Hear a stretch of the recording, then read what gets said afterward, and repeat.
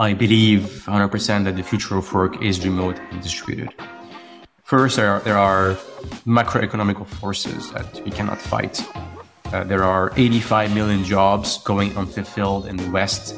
According to BCG, that's 8.5 trillion economical loss, around 10% of world economy.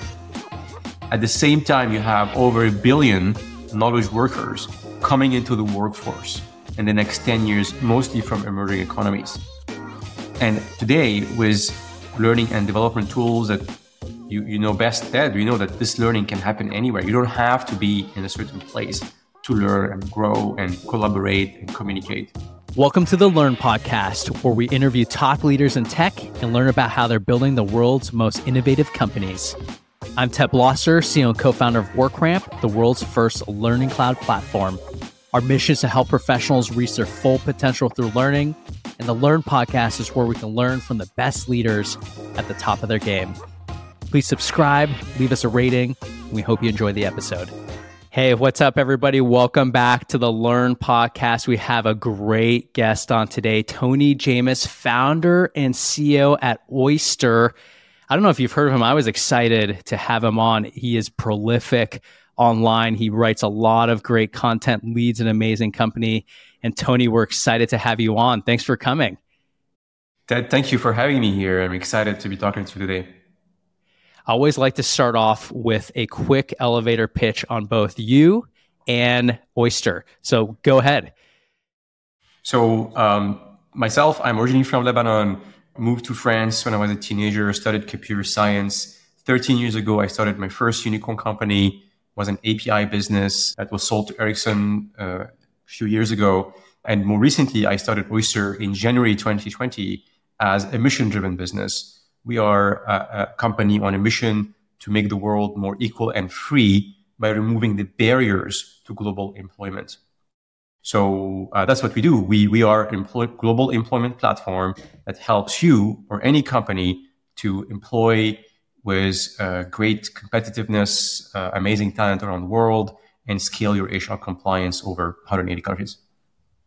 You know, we talked in the pre-call a little bit about your title, Sustainable CEO and Sustainability, and you just touched upon it a little bit in terms of being mission-driven. Explain to the audience what that really means.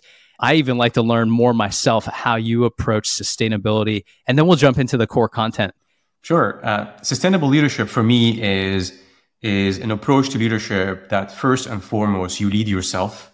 You take care of yourself as a leader. You are in good physical, mental health. You're in good state in your life. And then from there, you can take care of others. You can take care of your team. You can take care of your business. And then you can take care of the planet.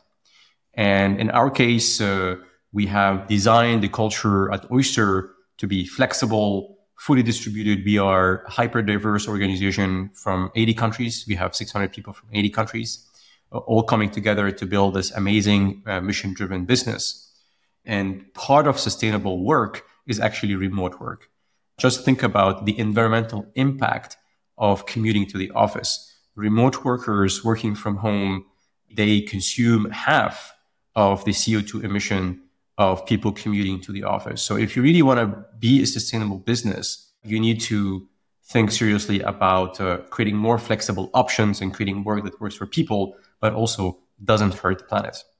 I know I'm going a little off track here, but I'm really curious. Was that something that hit you while you were at Nexmo, where you were maybe the opposite in an unsustainable pattern, and then it hit you towards the end of that time after you're acquired? Or when was the realization? What was the aha moment for you? Or have you always had that personally? You got it right, Ted. My previous CEO hypergrowth startup experience was extremely difficult on me personally. I was burnout for years. I wasn't even aware of it. I had the opportunity and the chance to take 1 year off between these two jobs. And I was committed to address some of these emotional challenges I was facing. And that led me to my purpose. That led me to realize that I am here on this planet to build Oyster. And I had to go through mental health treatment. I had to go through lots of self-searching retreats and I remember when I finished one of the retreats in November 2019, my guide told me, don't take any important decision next day. I went next day and incorporated Oyster. And I knew that this is what my path is. And over time, I realized that actually this tool, this method of clarifying own purpose is something infinite. It's something that every time every period of my life, every 6 months, I get insights about why I'm here and fine tune the reason why I exist on the planet, and I go after it. I really actively try and move towards that direction, that insight that I got. And one of my latest insights was, well, it's about sustainable leadership. This is why I'm doing what I'm doing. And that's why I went, a few weeks later and relaunched my social media platform from remote work CEO to sustainable CEO. You rarely see such strong alignment of personal interest and company business objectives. And even me personally, I actually admit, we have a learning company here at WorkRamp. I didn't come from a lineage of teachers. I was never really involved in education. I was more of a SaaS expert looking for opportunities. And I've grown to love it and grown to love the customers. But I love where you're coming from, where you have such a strong tie of kind of your personal desire to your company mission. And I think those are the founders who have, and you see the most famous ones, right? The Elons and Jeff Bezos of the world. That's where the strong alignment can create the best outcome. So I'm excited that we have a founder like you out in the market doing something they really love. I want to talk about remote work. We're going to spend the most of our time helping the audience understand how to do remote work in the best and most sustainable way possible. So I'll start with a broad question, and you can take it where you want. Give us your high-level views on remote work, your philosophy around it. I believe 100% that the future of work is remote and distributed. First, there are macroeconomic forces that we cannot fight. There are 85 million jobs going unfulfilled in the West. According to BCG, that's 8.5 trillion economical loss, around 10% of world economy. At the same time, you have over 1 billion knowledge workers coming into the workforce in the next 10 years, mostly from emerging economies. And today, with learning and development tools that you know best, Ted, we know that this learning can happen anywhere. You don't have to be in a certain place to learn and grow and collaborate and communicate. These are the forces that are driving this adoption of global hiring today and remote work. So it is better for business because businesses can find better talent and much faster talent because they're not hiring only in 20-mile radius from their office. They're hiring global. The world is their oyster when they're looking for best talent. It is also great for business because it enabled massive amount of diversity. I mean, at Oyster, we are in 80 countries from over 100 nationalities. We are gender equal in the business. So we have this planetary level diversity, and we know how much diversity is critical for your productivity, financial performance, and great culture. So it is great for business, but it's also amazing for people. It's amazing for people because it gives them freedom and flexibility to live where they want to live, first and foremost. If you don't want to live in crowded, expensive cities, you don't have to. I had the opportunity to move to the island of Cyprus 2.5 years ago. After living 25 years in Paris, London, and San Francisco, I could call Cyprus home, and it's just different, amazing lifestyle. It gives them the freedom to actually integrate better their life with their work. In my previous company, when I used to commute to the office as a CEO, I could never see I had a small child back then. Sarah, she was between 0 and 3, and I could only see her over the weekend. And I committed to myself, that's not what I want. Now I have 3 children, and like you, Ted, it's a commitment for me to them that I want to be there for them. I want to be able to pick them from school. I want to be able to have them in the afternoon after school if I want to. So it's great for people, freedom and flexibility, which lead to higher level of engagement. At Oyster, we measure engagement on a quarterly basis, twice a quarter, despite the fact that we had to do 2 painful reorganizations this year. Glassdoor voted us as one of the top 25 companies in technology to work for. So it's great for business because it's great higher engagement. And finally, as you discussed earlier, it's great for the planet And not only remote workers consume half of CO2 emission of what a office worker would consume, but secondly, think about this opportunity of dispersing people around the planet. The more you spread these 9, soon 10 billion people on this scarce piece of land called Earth, the less you reduce their impact on the planet, and you kind of dilute their impact on the planet. And that's also really important as we think about the future of work. I mean, moving to the office, it might be needed in certain cases. Like, let's not be extremist here. If you have to go to the office for a specific reason, sure, why not? It is also important for social connection to meet in person. Like we have to accept that remote work is different kind of work that has a lot of advantages, but also has some challenges, such as isolation, such as social connection. So you have to find ways to address this. There is no reason why today, to get stuff done, you have to commute 2 hours a day to congested city and be even less productive in the office. Did you get a chance to listen to that? I don't know if you listen to a lot of podcasts, but that new Jeff Bezos interview that he just did. I skipped this one. Can you remind me? So this was just last week, so it's pretty new, but he talks a lot about population growth, which is exactly what you talked about, except he said 1 trillion people, not 9 to 10 billion. We will soon be hopefully 1 trillion people in the future. But he just made a great point, is that it's a fact that the Earth will continue to degrade as population increases. You hit the nail on the head as like, hey, with remote work, you fix the job opening problem, labor shortage problem, while making the world more sustainable. And it's in the short term, we're going to hit 9 to 10 billion, right?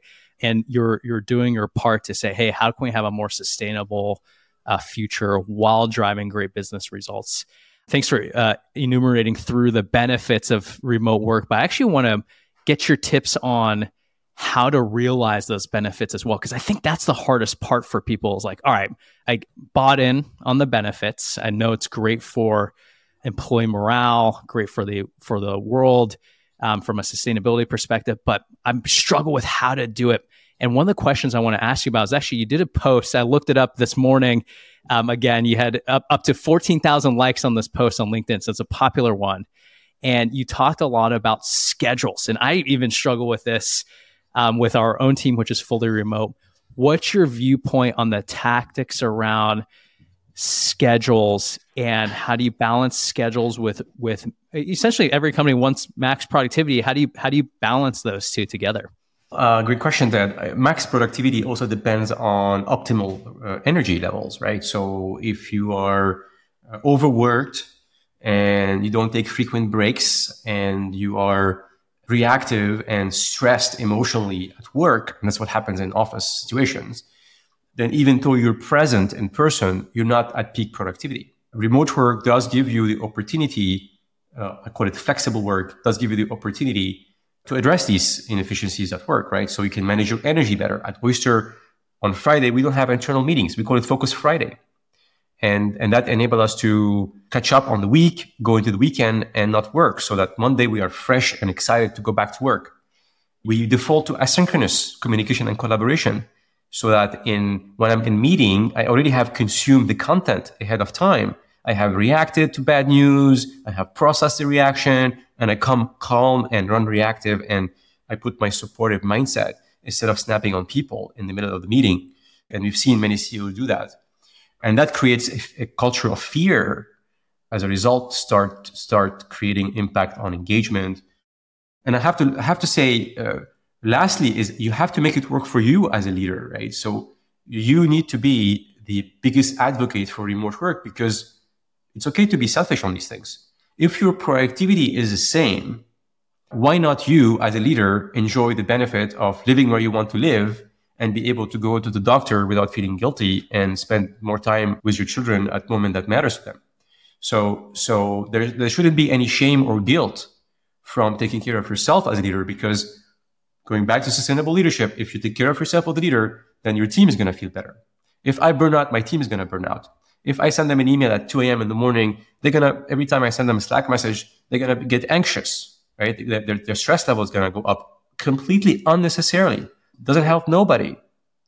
I want to dive into this concept. You remind me of something fellow entrepreneur told me, he said, Ted, I was asking about time management at a personal level. He's like, I don't manage my time, I manage my energy. And you just said something really, really important about energy management. Can you tell us about, like, even at a personal level or more visceral level, what's energy management for you as a CEO of a 600 plus person company now? What's that look like? Because I want people to learn, like, hey, can we apply this to ourselves as well? Yeah, so energy management for me is a lot about emotional management, right? So I want to manage my anxiety levels, and I want to be aware of what triggered that anxiety level and build a system around it so it's not as triggered as before. So let me give you examples. I have frequent breaks in my calendar where I do whatever I need to do, check emails, respond to Slack, so that when the next meeting comes, I'm not like back to back and losing my energy there. Another example is I do play music in between Zoom calls to help me recharge. I tend to go for walks during calls as well. There's some calls I do them walking here near the sea in Cyprus. But also, I think for me personally, I am unusual in a way that time stresses me out. Just looking at my calendar and being pressured by time, feeling that I'm late is something that stresses me out. So actually, I have outsourced my time management to my assistant and my chief of staff. I just follow what is on my calendar. And I tend to maximize my time in the moment. I do have at the end of the day or early in the morning to check what is coming up in the day, but I don't have to worry too much about my schedule because my relationship to my time is a bit complicated. Hey everyone, I want to take a quick commercial break and tell you about the company that produces this podcast. I co-founded WorkRamp back in 2015, and our mission has always been the same: to help professionals reach their full potential through learning. As part of that mission, we built the world's first learning cloud, an all-in-one platform for your employee, partner, and customer learning needs. If your company is looking for a learning management system, also known in the industry as an LMS, we'd love to talk to you. You can reach us at our website, workramp.com, or you can even email me directly at ted@workramp.com, and I'll get you in touch with our team. Hope you're enjoying the episode, and back to the show. Out of all the things you just mentioned, I think the resounding thing is you have strong awareness of your energy levels. I think that's what a lot of us, especially when we didn't have the concept of flexible work, it was like, I'm just going to the office, I'm just doing the grind again. And you don't get the chance to step back and have that awareness because it's so rigid, it's fixed for you. But it sounds like you have created such flexibility in your schedule that you give yourself the awareness that you could do these things. And is that playing music yourself or listening music? What were you referencing? Playing music. Oh, playing music. What's the instrument? I play the guitar. I'm learning the guitar since March this year, and I'm obsessed. Bet the kids love it. I bet the kids love it. Okay, so an activity to express creativity. That's so great to hear. Yeah, and I have to say, Ted, I just want to add here that look, we know that there are mental health burnout challenges in office or in remote work. They are different from why they trigger us to a certain extent. But what is unique about remote work is the feeling of isolation. You're not in the office, so essentially you're not getting these emotional, physical signals, even at a hormonal level, that you are supported. So sometimes you start feeling that you're alone in this, and that increases the chances of burnout. So that's why at Oyster, we have a culture that is supporting the mental health of our teams. We have a mental health channel. We have a therapist option for people. We have weekly meditation classes. What I realized myself is working remotely for the last 4 years now, fully remotely, had led me to accelerate my emotional growth because I had to deal with this emotion on my own. And that enabled me to really take a step back and reflect on why I'm having these feelings and help me to really accelerate my emotional growth. You bring up a really good topic. I'll be vulnerable here for a second too. Is the thing that I'm a remote work convert or flexible work convert, where we used to be in the office and then we went remote first after the pandemic. And the number one thing I struggle with is loneliness during the work week. Weekends are fine because I got the family running. I got too much to do on the weekends, but during the work week, I get lonely in the sense that like I get really stir crazy being in my office here. And I was having this debate with an executive internally just last week. I was like, is this on the employer to solve? Like, how far can an employer actually help with that problem? Because it's really like everyone gets lonely in a different way. Like if I go do a lunch with a friend during a week, I'm fine the rest of the week. It's like I need 1 hour outlet, I'm good. But everyone is different. Some people might need a happy hour. Some people might need constant engagement. The question I want to ask you is, what role, and you gave some examples there, but how far do you think employers should go in terms of battling loneliness, which is a side effect of all these great benefits of flexible work? So where should an employer instill themselves? I don't think there's a limit to that. It depends on each company and how much you care about how people feel working in this organization is a question. And I believe companies, organizations should do everything they can to make sure people feel great being here. And I think for me, though, it was a forcing function to learn how to be with myself. And as I used to go to the office, always from meeting to after work events, breakfast meetings, all these things that we used to do when we used to meet the office, like I didn't have time for myself. And now I'm like, sometimes I'm alone. So I have to spend time with myself. So what do I do? So I start learning how to appreciate being alone. Playing music helped, having other hobbies on the side. I live here near a natural reserve called the Jamous, where I just go in nature. I would say remote work has accelerated my emotional growth. Yeah, it's a great point. It's learn how to be with yourself. And as I'm getting close to 40 here, you realize as you get older, you're probably spending more and more time alone, especially as your kids grow up. But it's an interesting skill to learn. And even here, when I get stir crazy, I'm turning on the TV just to make it feel like I'll put on Bloomberg just to make it feel like someone's in the room. But it's a hard skill to learn, especially for the younger generation as well, which they grow up in such a social environment, and they're kind of forced to do this earlier in their career, whereas you and I probably have a lot more experience to kind of learn from as well. Let me ask you a tough question. This kind of goes a little bit more in this transitory period right now, and I'm curious what you suggest to CXOs and people leaders. And we even struggle with this at WorkRamp, where during the pandemic, you had a lot of companies who are now bought in on flexible work and they move full time there. And they're probably not going to go in the return to office or RTO format, but they have a subset of their employees now who are, I would call, caught stuck in no man's land. Like they like the company, but they don't necessarily prefer flexible work full time. So you have this group of employees that didn't opt into flexible work and maybe prefer the other ways of working. This is a hard question to answer, but I'm curious to get your take. Do you think this is going to be a long-term problem? And if so, how would you recommend to solve it? So you start with the principle of discriminating nobody, and you want to make everybody feel included.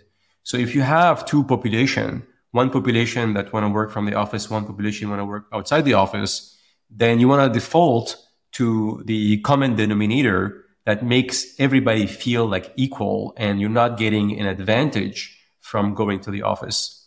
For instance, you have to adopt remote work best practices, even if you have some part of the population going to the office. So you have to default to async. You have to prepare the meeting. You have to be intentional about the culture. You have to make sure that people take care of themselves. So we have to be clear about how do you set goals and what does success look like. You have to intentionally build trust. So these are the foundation of a strong remote work culture. And it is a common denominator that makes everybody successful, whether you're in the office or not. but at least you have a common way of working that works for everybody. That would be my recommendation, to create that system that supports everybody and default to the common denominator of collaboration and communication. Have you ever had people who opt into flexible work? Let's say it's their first time saying, hey, I think I want this, right? They opt in and they do it for a little while and they say, this is not for me. Has that happened to you? How do you approach those conversations with team members like that? I'm curious if that's something that has happened to you personally. Yeah, it has happened to us. I do have full respect to individual preferences, and the world is very diverse. We are unique human beings, like to a very, very accurate degree.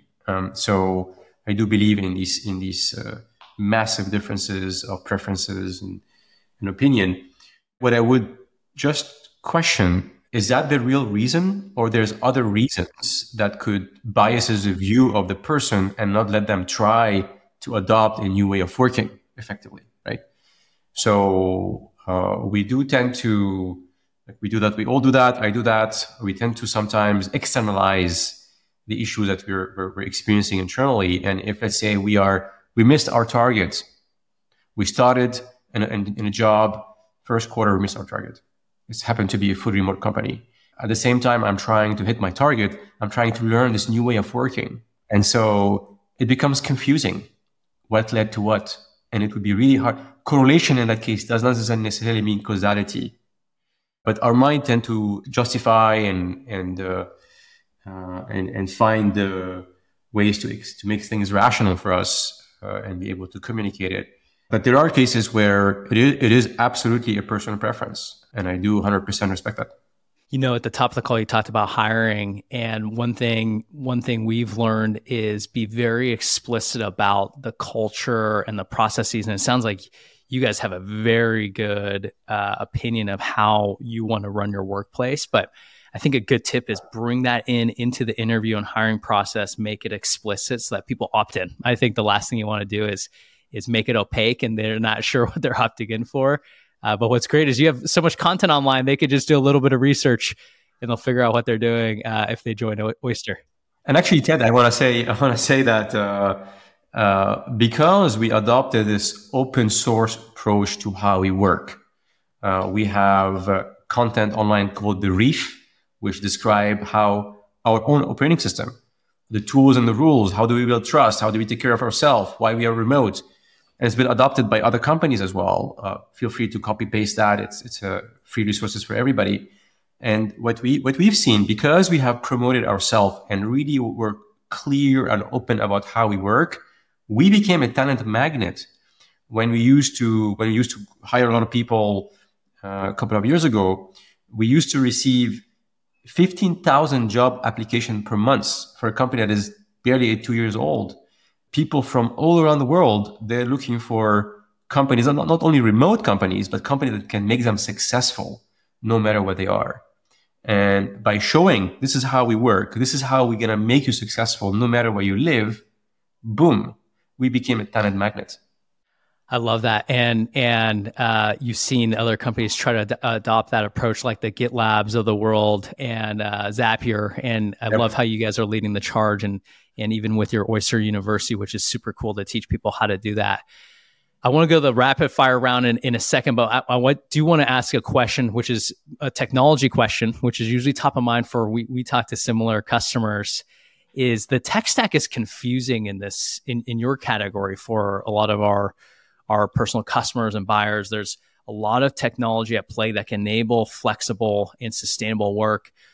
Tell us why Oyster is different in the focus you want to have over the next 3 to 5 years to be differentiated from a technology standpoint to people leaders and CXOs.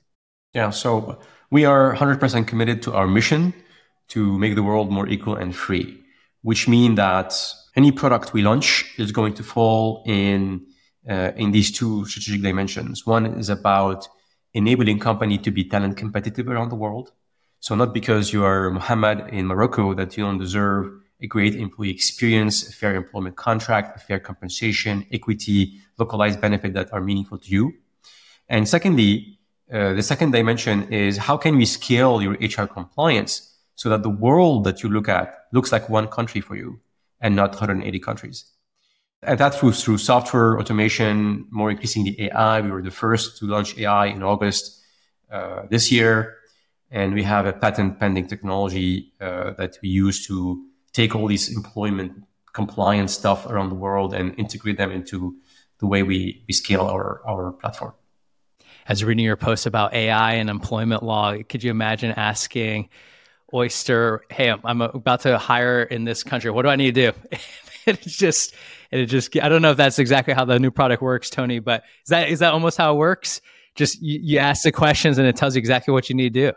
Yeah, it guides you through the process and asks you the right questions. We have tools that we are increasingly launching that guides you towards, how do you pay somebody fairly? What is fair pay for Mary in Athens? She's 5 years experienced software developer. This is the kind of tool that we're bringing to market increasingly. And you save us $1,100 with our employment lawyer right there with that question. All right, learn rapid fire round. This is where I'm going to go through 3 questions. They'll be learning related, as the name of this podcast goes. First question I'll ask you, and these will just be short answers that we're looking for. What's one podcast, book, or blog that's top of mind for you right now that you could share with the audience? A book that I read in 2009 when I was at business school was called Leadership and Self-Deception. It is a book that I give to everyone I work with to read because it transforms the way you relate to your coworkers.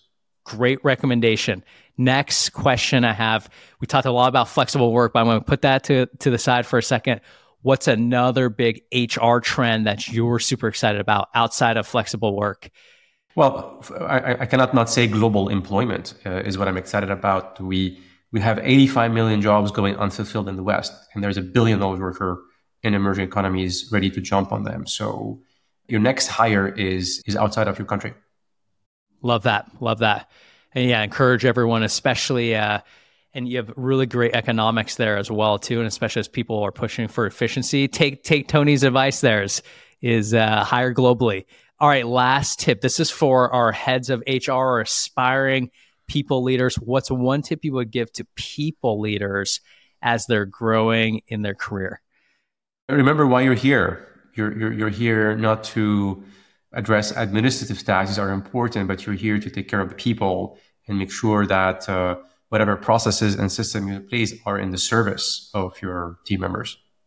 That's great to hear. And that's exactly when you're talking about your engagement surveys, you have such a strong focus on your employees, and it definitely shows. Tony, thanks so much for being here today. This was an amazing conversation. I think the audience is going to learn a ton from you.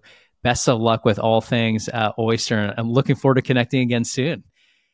Thank you, Ted, for having me. That was a fun conversation. Thanks for listening to the Learn Podcast. If you're a fan of the podcast, do us 2 favors. One is subscribe to it so you can get the latest update of our most recent episodes. And 2, write a short review of the podcast. This helps us get discovered in the broader podcast community. Thanks again.